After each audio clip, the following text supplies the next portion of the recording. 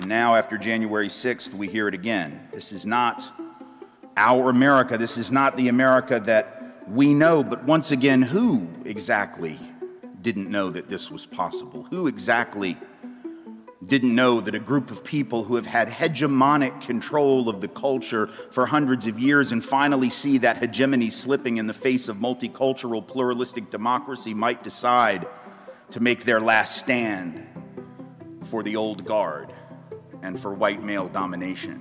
Welcome to The Portable Humanist, the podcast where you can listen to Vermont Humanities Talks and learn when you're on the go. I'm Ryan Newswanger. Tim Wise is one of the leading anti-racist writers and educators in the United States. He's the author of books such as White Like Me, Reflections on Race from a Privileged Son, and Dear White America, Letter to a New Minority. On January 17, he gave a stirring keynote presentation at the St. Joseph's Cathedral in Burlington for a ceremony remembering the life of Dr. Martin Luther King Jr. The event was sponsored by the Greater Burlington Multicultural Resource Center. Wise's talk was supported by Vermont Humanities for the Vermont Civics Collaborative, which is part of the nationwide Why It Matters Civics and Electoral Participation Initiative, sponsored by the Andrew W. Mellon Foundation and the Federation of State Humanities Councils. Here's Tim. It's good to be back. It has been, I don't know exactly how many years, but it's been several since I've been here. And I feel like every MLK event, and I've been doing those for probably 30 years, we're always sort of talking about the same issues because the issues don't really change. You know, the contours of where we are as a country, that does change, but the subject matter is the same as that which Dr. King was talking about during his life and during the movement of which he was a part. And those are the same things we continue to talk about today. And 56 years ago, actually, in the pages of Ebony magazine, James Baldwin told us something as a country that I'm sure we weren't ready to hear then. It is every bit as prescient and true and important for us to hear today. And what he said was this. He said that people who imagine that history flatters them, as it does indeed since they wrote it, are impaled on their history like a butterfly on a pin and become incapable of seeing or changing themselves or the world. This, Baldwin went on to say, is the place in which it seems most white Americans find themselves, impaled. They are dimly or perhaps vividly aware that the history they have fed themselves is mostly a lie, but they do not know how to be released from it, and they suffer enormously from the resulting personal incoherence. In other words, Baldwin was saying our nation's blinkered history of itself, and particularly that understood by white Americans, is one of the reasons that we continue to come back to these same topics, these same subjects, these same talks year after year and decade after decade. And all around us, we see the evidence today of what Baldwin was talking about. A nation where the majority of our people, and certainly the majority of those of us called white, are dangerously naive about our past and as a result unable to fully understand and appreciate why we are in the present moment where we find ourselves. This is one of the reasons that we are shocked. And when I say we, once again, I mean white folks, because black folks are never shocked.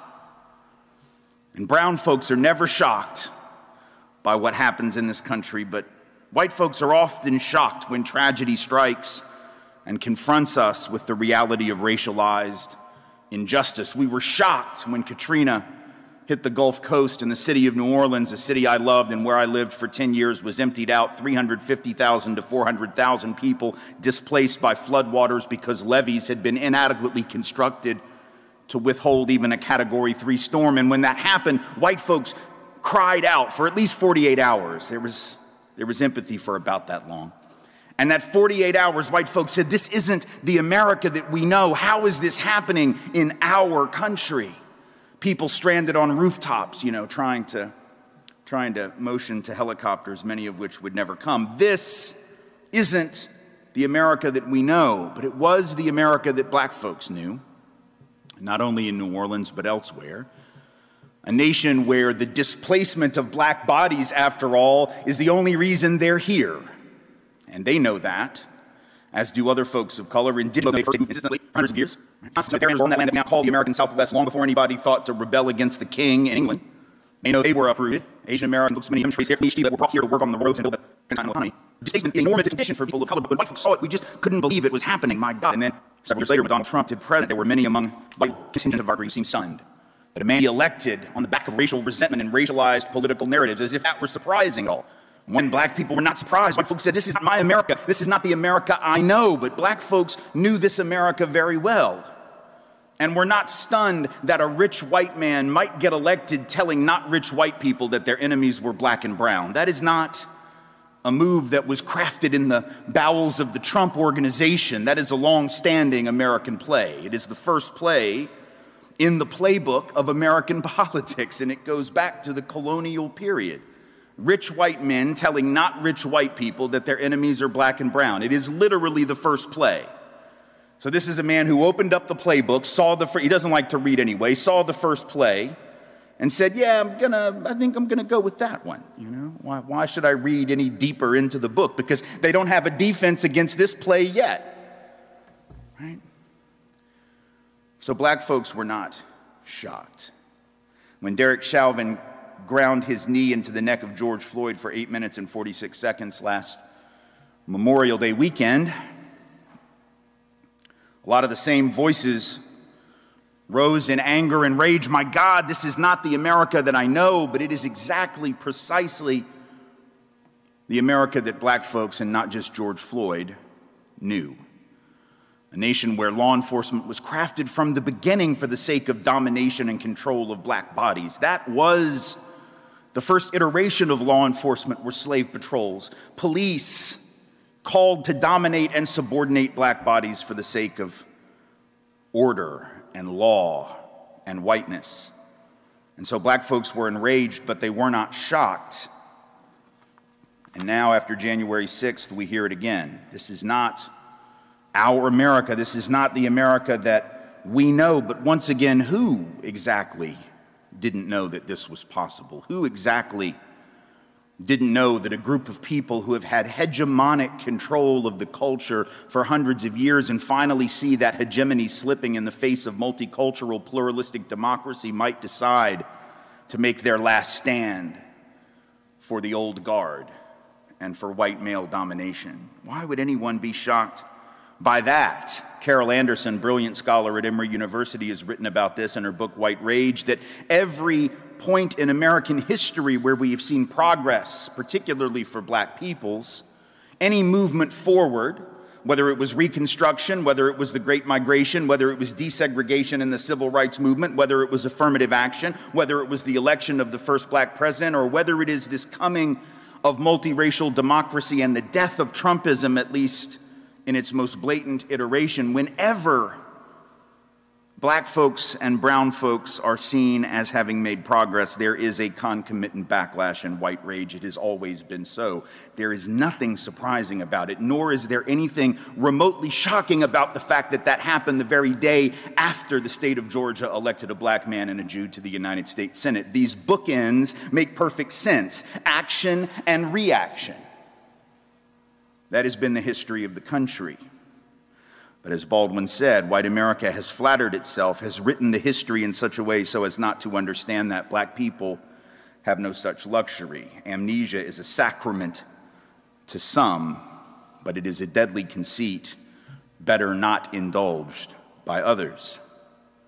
So yes, Trumpism is perhaps a more extreme iteration of these long-standing tendencies. But the fissures were always there, and they have been baked in for a very long time. And it's important for us to start with that understanding if we're going to move forward and create real multiracial, multicultural, pluralistic democracy. We can't do that on an edifice of falsehood and naivete. We can't build that structure on the basis of lies. We have to be honest about ourselves if we're going to become what we're capable of becoming. Right? That's true not only for nations, right? It's true for individuals. We all know that. I don't know about you. I've been in therapy for a couple of years. My therapist told me I should tell you that because it's therapeutic, apparently. And in therapy, one of the things you learn, right? If you're not truthful about yourself, right? If you're not willing to be honest about your damage, you will never fix your damage. You will never get better. You will never be able to become the person that you're trying to become. If that's true for individuals seeking their own personal redemption, it's true for nations and cultures seeking ours. But we don't believe in the truth. We elide it at every turn. And so we act as though these moments, George Floyd, Katrina, the election of Trump, Charlottesville in 2017, 400,000 people dead from an eminently preventable form of mass death, had we responded differently as a society.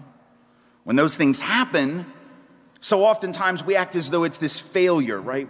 The system is failing. You'll hear that. People will say, well, the schools are failing. Well, the justice system is failing. Well, the job market is failing certain people. You know, it's this rhetoric. Even after Katrina, this happened.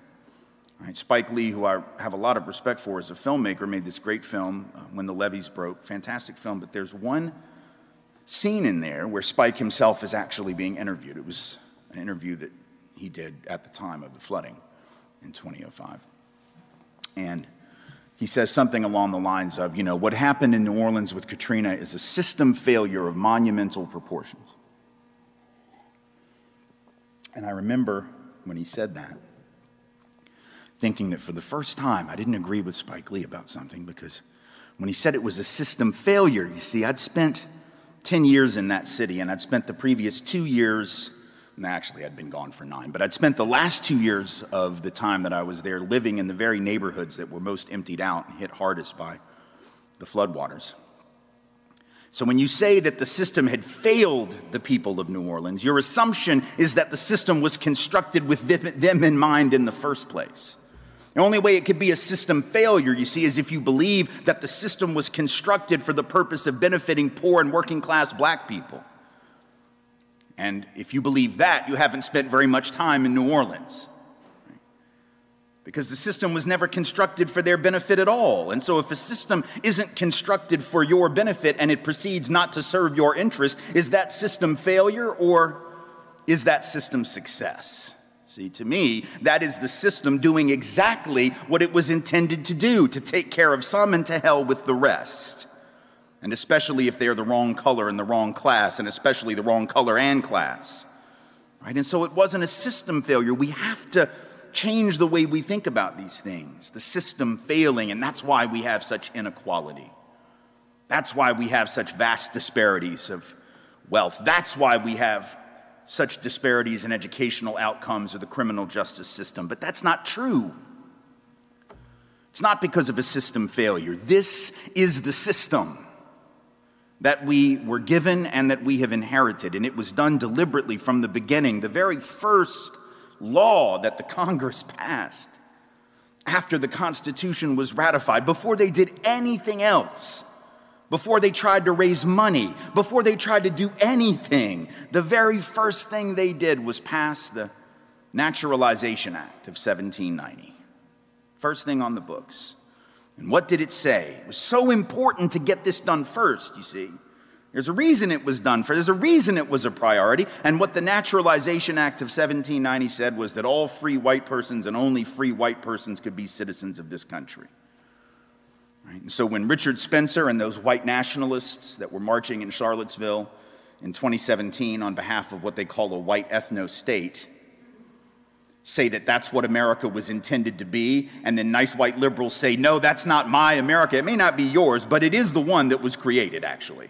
Richard Spencer's understanding of history is actually better than most of ours, sadly. That doesn't mean that he's right in terms of the vision of what we ought to be fighting for, because I, for one, don't much care what the founders thought about what kind of country we ought to have. But he is correct that that is what they intended and it is what they created. When Thomas Jefferson wrote those pretty words that all men are created equal, endowed by their Creator with certain unalienable rights, among these life, liberty, and the pursuit of happiness, it's not as if as he was moving his quill across the page, he forgot where his bank account came from. It's not like he forgot that he owned over the course of his life 600 or 700 human beings. At the time he wrote those words, 200 to 300 of them. It's not as if that had slipped his mind as he said all men are created equal. He saw no contradiction in the ownership of other human beings and those pretty words. It was not hypocrisy to him. because he simply wrote those humans out of humanity. And so when you say all men are created equal, but these are not men, these are not people, these are not humans, they are not worthy of consideration, you don't have to square the circle. You don't have to explain away the contradiction, because to you there is none. That's really who we are. Right? When the Dred Scott decision came down, when the Supreme Court handed down that decision in the late 1850s, right before the fracturing of the country in the Civil War, you remember one of the things that the court said in Dred Scott was that blacks had no rights which the white man was bound to respect. And the rationale that they used to issue that horrific declaration was the rationale that the framers, by their own words, had said very clearly, that black people were not to be citizens and were not to have rights. And so they were using the very language that so many jurists on the right today use, right, when they say they believe in strict construction and textualism and the framers' intentionality. That's exactly what the court did in the Dred Scott decision. From a textualist, literalist, originalist position, the Dred Scott decision was 100% correct. Now, it's a moral abomination, but legalistically, that interpretation is true. The founders did not intend for black people to have any rights. So if you're guided by the notion that we should have the country that the framers intended, the Dred Scott decision makes perfect sense. And the civil rights movement makes none. And the legal decisions that threw out separate but unequal make none. Brown v. Board makes no sense under a textualist interpretation, right? Because the founders exactly meant what the court said in Dred Scott they meant. Again, they were much more honest than we are. Inequality in this country was designed into the structure. It is not a failing of the system. It's not like, I have this smartphone. Most of you probably have one, right? And when you wake up sometimes, you check your phone and you have a little app store. It'll show you their updates, right? You get on your app store and you see, there's a bug fix. There's a glitch in that app that you downloaded last week, but we've got a patch. And now you just got to download the patch and everything will be fine. We got a fix for the bug. But see, this is the problem. Inequality is not a bug in the app. It's designed into the app. It's a feature, right? So there's no update coming unless you create it, right? You can't just download the bug fix or the glitch fix, because it's not a glitch. It's built in. And so one of the things that happened on the 6th that no one could understand, right? They said, well, this just doesn't make any sense. We know that if these had been black people storming the Capitol, they would have been shot en masse. And this just doesn't make sense, but it makes perfect sense. Why weren't they prepared? Why? This is what the Congress is asking right now. Why were they not prepared? Well, history gives you the answer to that. Why would you expect them to be prepared to stop angry white people? That's never been the purpose of policing, really. The purpose of policing has always been to guard whiteness. And so if the ultimate symbol of old school whiteness, the President of the United States, who appeals to that sort of notion of making America great again, the way it used to be when it was awesome,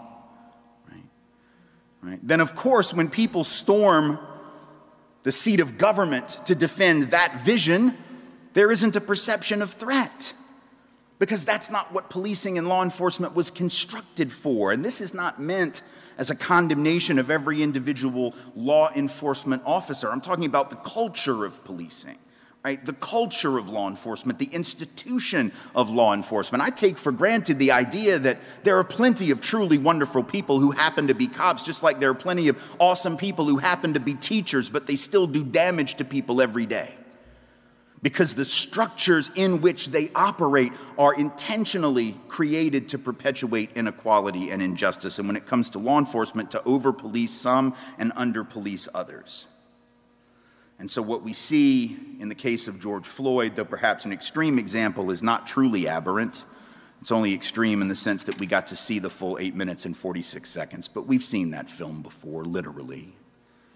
Right? And so the question for us now is, how do we confront all of this truth amid this white rage, this backlash at the loss or the diminution of white hegemony? How do we sustain the momentum of this movement that began in the wake of the killing of George Floyd? Because that's an important question. In the last 9 or 10 months, I guess really 8 months, there have been about 10,000 to 12,000, depending on how you count them, racial justice protests, demonstrations, rallies, events, the largest sustained racial justice uprising in the history of our country, involving some 23 million individuals, right?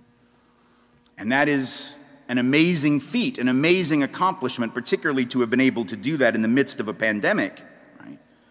Especially extraordinary. But how do we sustain that energy? Because, it's sort of like if you ever have a bonfire and it burns really, really hot, it tends to consume its fuel source very quickly, right? Or if you take one of those drag racing road cars or whatever that go like 0 to 100 in like 4.5 seconds, after you go down the road in one of those races, you can't just like hop in that car and then drive down and get some eggs and milk at the market, right? Like the engine sort of you got to fix some stuff because it tends to blow some things when you go that fast, that quickly. It's not intended to do that on a regular basis, right?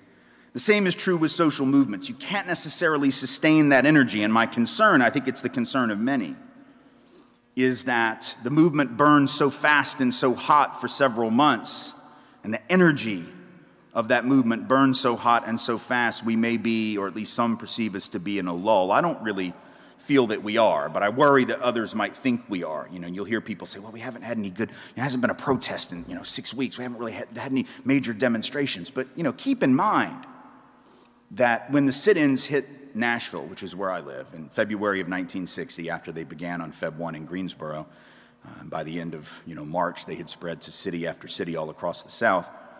Right? That was the beginning of something, or the next step in a longer movement, really.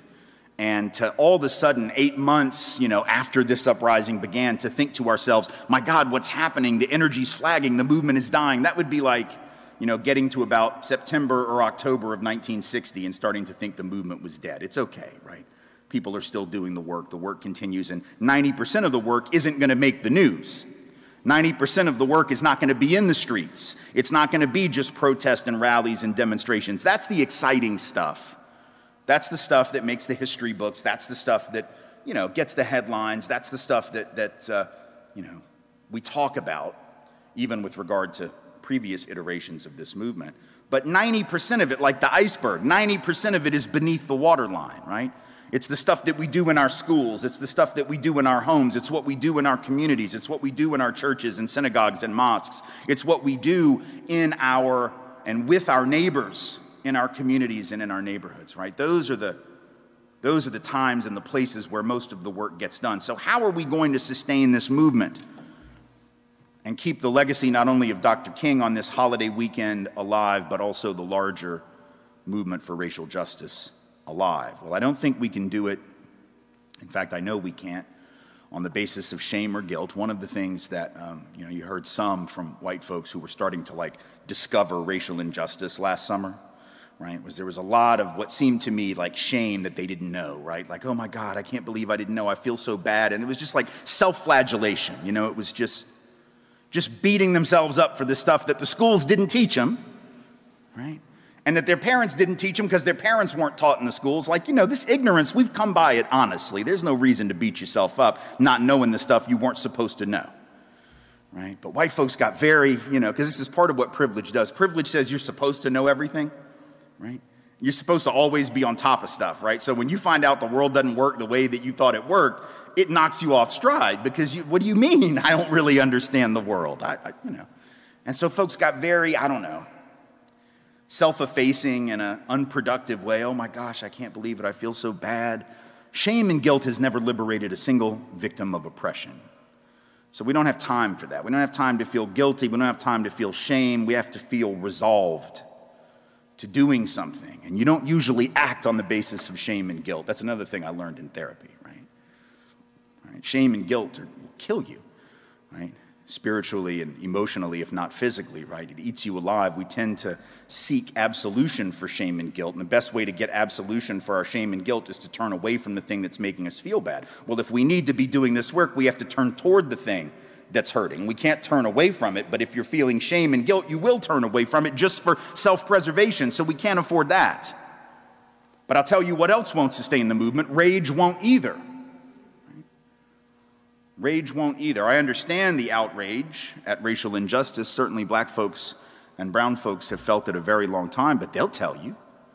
They'll tell any white person willing to listen. They know that rage alone is not going to liberate them from white supremacy. Right? You have to have the cool reflection of movement building and strategizing and tactical considerations that rage can't always allow us to find. And so white folks who get very angry very quickly about the injustice that we've just discovered are also not going to be able to be very good allies or collaborators or co-conspirators or whatever term you prefer. It makes no difference to me. Right? So rage won't do it. Shame won't do it. Charity certainly won't do it. There were a lot of people in the midst of the uprising who were walking around with signs that said, I don't know what I'm doing, but I'm here to help. Or, I want to help with this problem, right? There were companies that came out of the woodwork who'd never done anything in the area of racial justice, suddenly wanting to do workshops and talk to their employees about this stuff because they wanted to help. I appreciate the interest all of a sudden, but I do worry about the mentality of helping others with their problem. Because the minute that we as white folks decide that racial injustice is their problem, that is to say black folks' problem and brown folks' problem, then it becomes just like whatever other cause we give money to every year. Right? Oh, I give $20 to this, and I give $50 to this, and I give $100 to this, and then maybe next year I find a whole different issue that I care about even more, and now I'm off to work on that, right? As long as you think it's somebody else's issue, you won't stay in the fight. You have to understand this is our issue. And if it hadn't been something that those of us called white had created hundreds of years ago, it wouldn't now be an issue for black and brown folk. So it isn't enough to say, I'm here to help you, or I'm here just to follow your leadership. Yes, you must absolutely listen to black and brown peoples and follow black and brown leadership, but you have to also be willing to get your hands dirty in this work, right? Not to save other people, but to save yourself and to save the culture that you claim to love. And so what this leaves me with, if it's not shame and guilt, if it's not rage, and if it's not charity, it leaves me with what the late, great Derek Bell, law professor at Harvard and then at NYU, one of the founders of critical legal theory, talked about in his writing. He talked about what he called interest convergence. And his argument, which was not always liked during his life, not always understood during his life. One of the things he argued was, if you look at the history of America, the only progress that has really ever been made in this country toward racial justice has happened in those moments where the interest of black people happened to converge with others and the interest of the country as a whole. It's never happened because of a great moral awakening. It just hasn't. That doesn't mean we don't hope for a great moral awakening. It doesn't mean that we don't push for that, but we cannot rely on it. And Derek Bell was saying, as a black man, he simply could not cast all of his hope on a white moral awakening about the evils of white supremacy. That was just too big a hope to have. To put all the eggs in that basket seemed a very bad bet. And so he said, look, if you look at the history, when have we made progress? Emancipation was done not because Abraham Lincoln woke up one day with a great understanding of the equality of all mankind, but because he had to save the Union. That was interest convergence.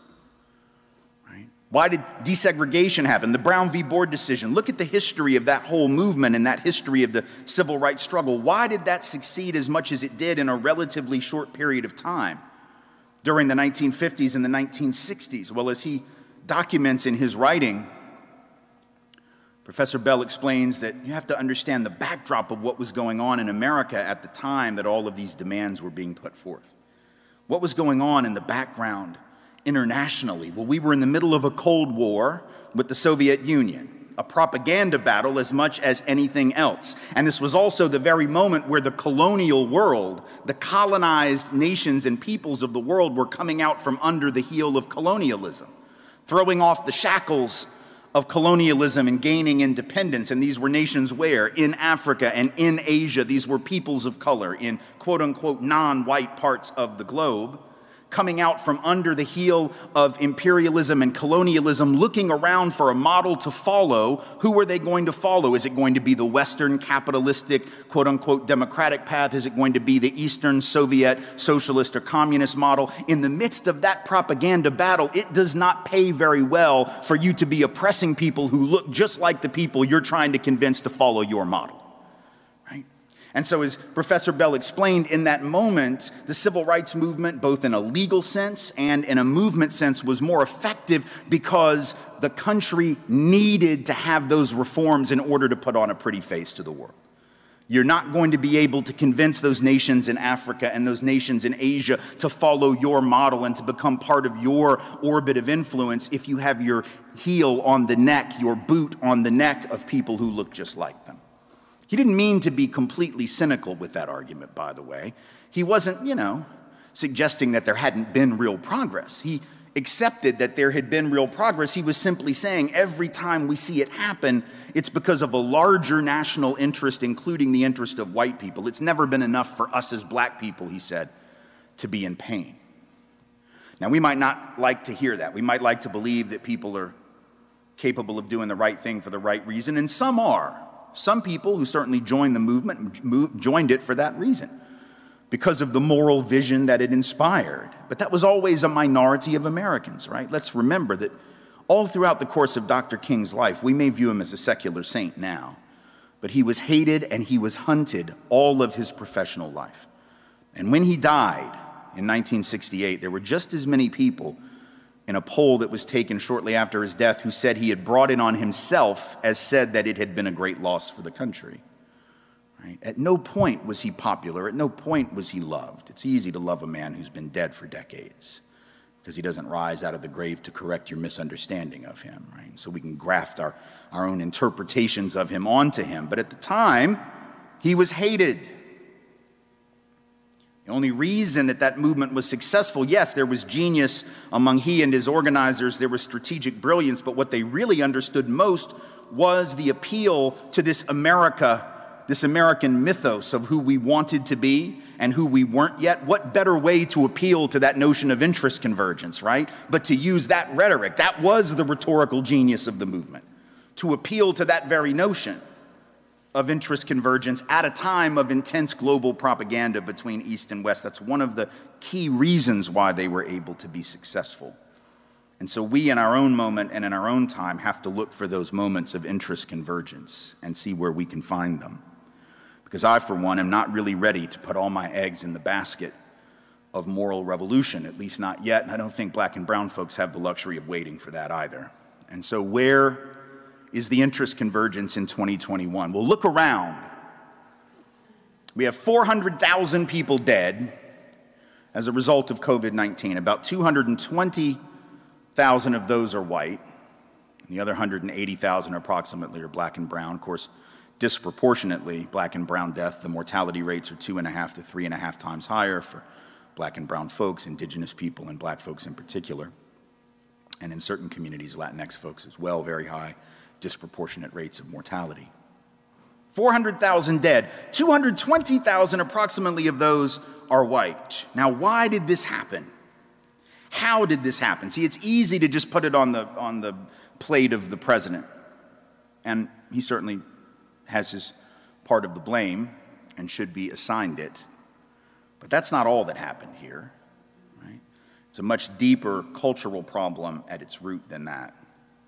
Because the only way that a nation allows 400,000 people to die rather than do the right thing to keep them alive, rather than do the thing that so many other countries did, right? Nations like Denmark that literally shut down their economy and just paid people to stay home until the crisis passed and said, we're going to nationalize payrolls, we're going to take care of this, you're not going to lose your job, you're not going to lose your house, we're going to freeze mortgage payments, we're going to freeze rents, we're going to make sure everybody's got health care, go home. So it's not like it wasn't feasible. It's not like there wasn't an alternative here. But see, America can't do that. America can't guarantee people's income and can't guarantee people's health care and can't guarantee people paid leave. And why not? Well, because we, A, have this society that believes in this rugged individualism myth, yes, and so we tend to bristle at the thought of state intervention on behalf of those in need. But why do we do that? One of the principal reasons we have such a commitment to limited safety nets, one of the reasons that we don't construct the kind of safety nets that are needed to get people through not just a pandemic, but just an economic downturn during normal times, is precisely because of the racialization of need in this country.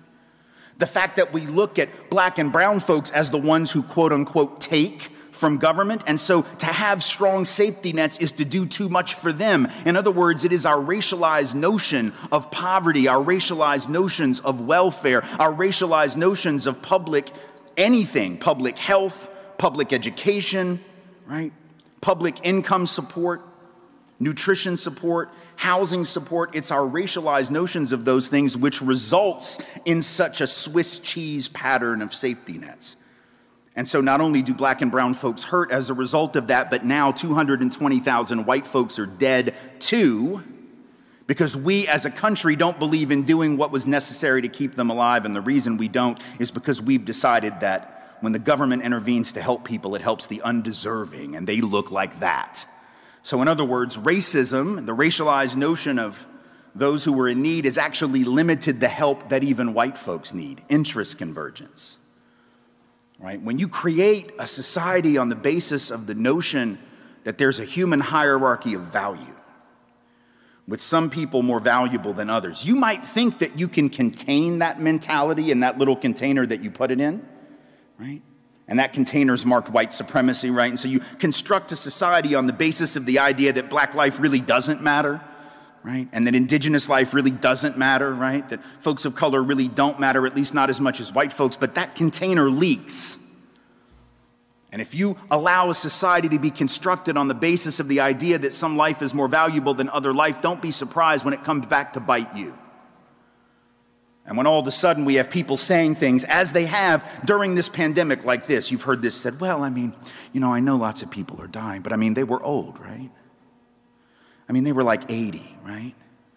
Like Ben Shapiro, who supposedly is the smart one on that side, right, actually said during the height of the pandemic, he said, well, it's different if an 81-year-old dies of COVID as opposed to a 30-year-old. It's sad, but average life expectancy is just 80 anyway, so, what are you going to do, right? So once you construct a society that says some life is more valuable than other life, it ain't just white folk over black and brown folk. Now it's young over old, right?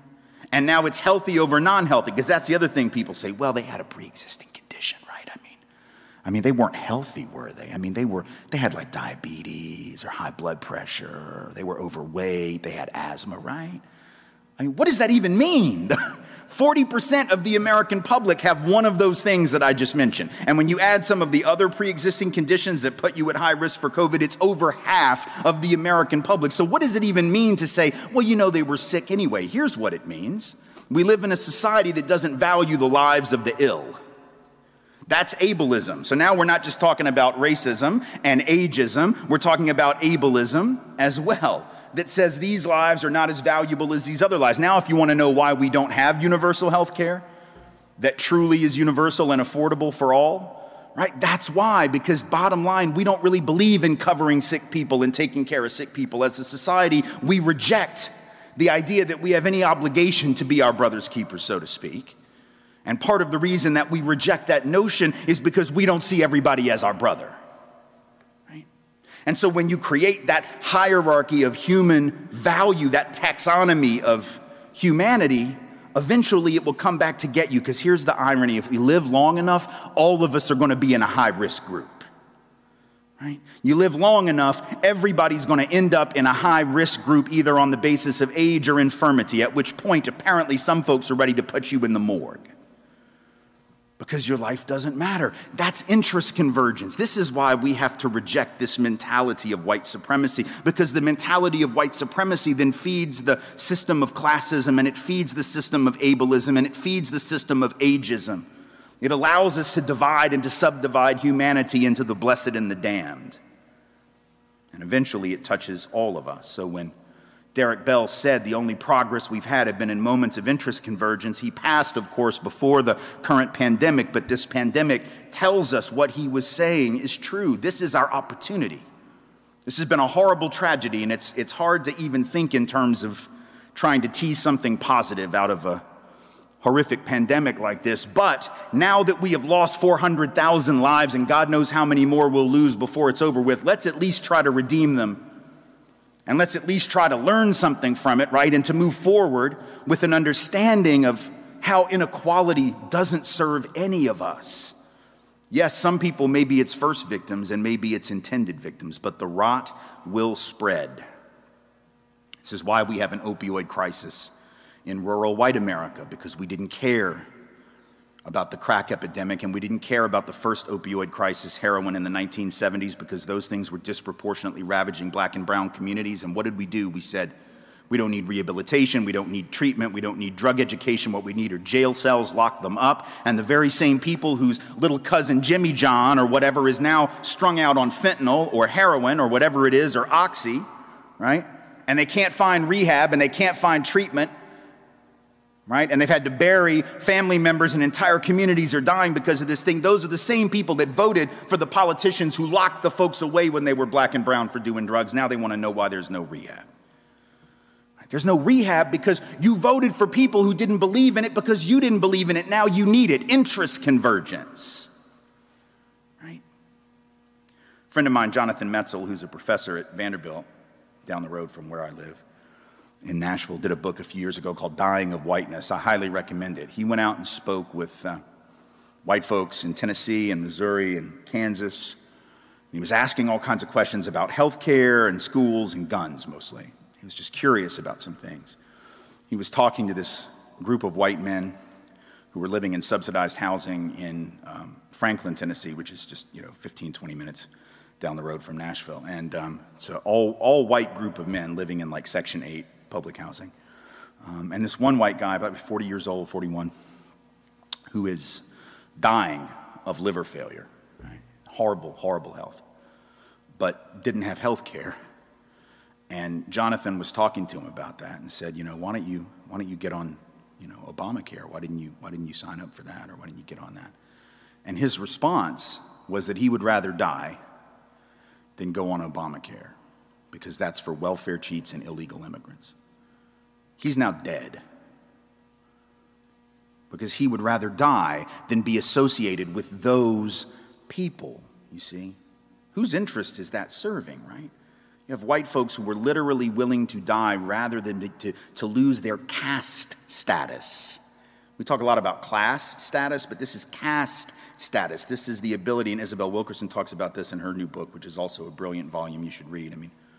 Right, this idea that whiteness is this thing that we cling to at all costs, even when it's killing us, as it did that man who would have been better off joining in solidarity with black and brown folks to push for better health care for everybody, but no, he'd rather die. Now he did. Right? And then Metzl went and talked to folks in Missouri about guns, and he was talking to people that were at bereavement meetings where they had lost loved ones to suicide. I don't know if you know this, but 80% of all gun suicides in this country are committed by white men. And when he was talking to these white people about their cousin or their uncle or their father or whoever it was, their son that had killed themselves, and talking about their attachment to guns and gun culture, right? And talking about the fact that in Missouri there had been a big, huge bump in gun sales after Ferguson. Right? Why? Well, because all these white folks out in the suburbs and in the small towns, right, were worried that black folk were going to come up from Florissant Avenue, right, and attack them in their home. So I got to get a gun. I got to get some guns to protect me. That's why we're buying all these guns, because there's going to be a home invasion, and you know who's going to do it. You know who's going to do it, right? But there was no spike in home invasions, and they weren't using their guns to ward off intruders. They were using their guns to kill themselves. There was a huge spike in suicides after this huge spike in gun purchases, not self-defense usage, but self-destruction usage, right? And so our racialized notions of fear and the playing upon those racialized fears is now contributing to a suicide crisis, because it leads to this huge upsurge in gun availability, gun ownership, and gun usage. But not against the other, against oneself. Interest convergence, right? So we have to be thinking in that way, and there's one more thing we have to do, and this is in all of our interest as well, because right now, as we clearly so misunderstand our country, and it's one of the reasons we're shocked, as I said, whenever something else bad happens, it's very obvious we have to do a far better job in our schools. And I worry that right now you hear a lot of people talk about, STEM education, right? Science, technology, engineering, and math. All of that's very important. I'm glad that there are people who study STEM subjects. I was not one of those people, so I'm glad others do it. I like my bridges to stay up, I don't understand aviation, but I do fly fairly regularly, so I'm glad it works, and I'm glad that folks know how to keep a plane in the air, right? So we need STEM, But let me suggest to you, I worry about a country that places so much emphasis on STEM and so little emphasis on understanding how to maintain multicultural, pluralistic democracy, so little emphasis on civics education, so little emphasis on what I call MESH subjects, M for media literacy, E for ethics, S for sociology, and H for history. Because if we don't do those things with our young people, if we don't teach young people, and honestly, sometimes young people are better at it than older folks, if we don't have our young folks learning from an early age how to discern truth from fiction in media, and I don't just mean political media, I mean commercial product media, the way that they're being sold every single day, product after product, told that this is the product that's going to make you happy, right? Just like so many other generations have, but then also political messaging based so often rooted in misinformation. If we don't teach that, if we don't actually have young people confronting ethical dilemmas in school at an early age, how are they going to resolve some of the conflicts that we currently have? Normally, you never really study ethics unless maybe it's in a Sunday school class or maybe you're a philosophy major or something, right? But most people don't ever really talk about that. But think about the ethical dilemmas that we're confronted with every day. This pandemic has confronted us with one. How do we balance the needs of public health with the needs of the economy? That's an ethical discussion. And it's a discussion that young people need to be engaged in. But if we just have them learning how to code, right? Because that's the jobs of the future. It might or might not be the jobs of the future, but there will be no future in which to have a job if our country doesn't survive as the multicultural, multiracial, pluralistic democracy it was intended to be. And so we have to learn that. We have to learn the S for sociology. What is sociology? It's the study of organization and human groups and power dynamics between them. It explains why things are the way they are. Because children are curious, right? They look around, they can see inequality. They can see it with their own eyes. You don't have to be an anthropologist or a sociologist to see it. You just have to be awake, right? And if you see inequality, but you haven't been given the sociological imagination to understand why it is the way it is, why these folks live over there and these folks live over here, why these folks go to that school and these folks go to that school, while these kind of people work this kind of job and these kind of people work this. If you don't have the sociological imagination to understand what you're seeing, you will default to the national ethos, which is what? Our mythology as a country is this notion of rugged individualism that says, well, anybody can make it if they try. Right? The notion of meritocracy. Well, if I say anyone can make it if they try, and then I look around and I see some folk definitely not making it, and they disproportionately happen to be black and brown, it becomes very logical, doesn't it, to assume that they just must be inferior. All of a sudden, racism becomes a default position. I don't have to have a bigot for a father or a mother to teach me that stuff. All I got to do is pay attention to what the culture told me, that you get out what you put in. So if you didn't get out what you wanted to get out, you must not have worked hard enough. You must not have the right values. You must have made bad decisions. You must have bad culture, bad DNA, bad mama, bad whatever, right? And so you have to have the sociological imagination or else you'll fall into that. Not just racism, but sexism as well, because you'll rationalize gender inequity, classism, because you'll rationalize socioeconomic injustice, including that which affects the white poor too, right? And so the S becomes necessary, and God knows the H for history. We still live in a country where more people, I gather, still believe that George Washington chopped down a cherry tree as a child, but told his daddy, because he was just so gosh darn honest, right?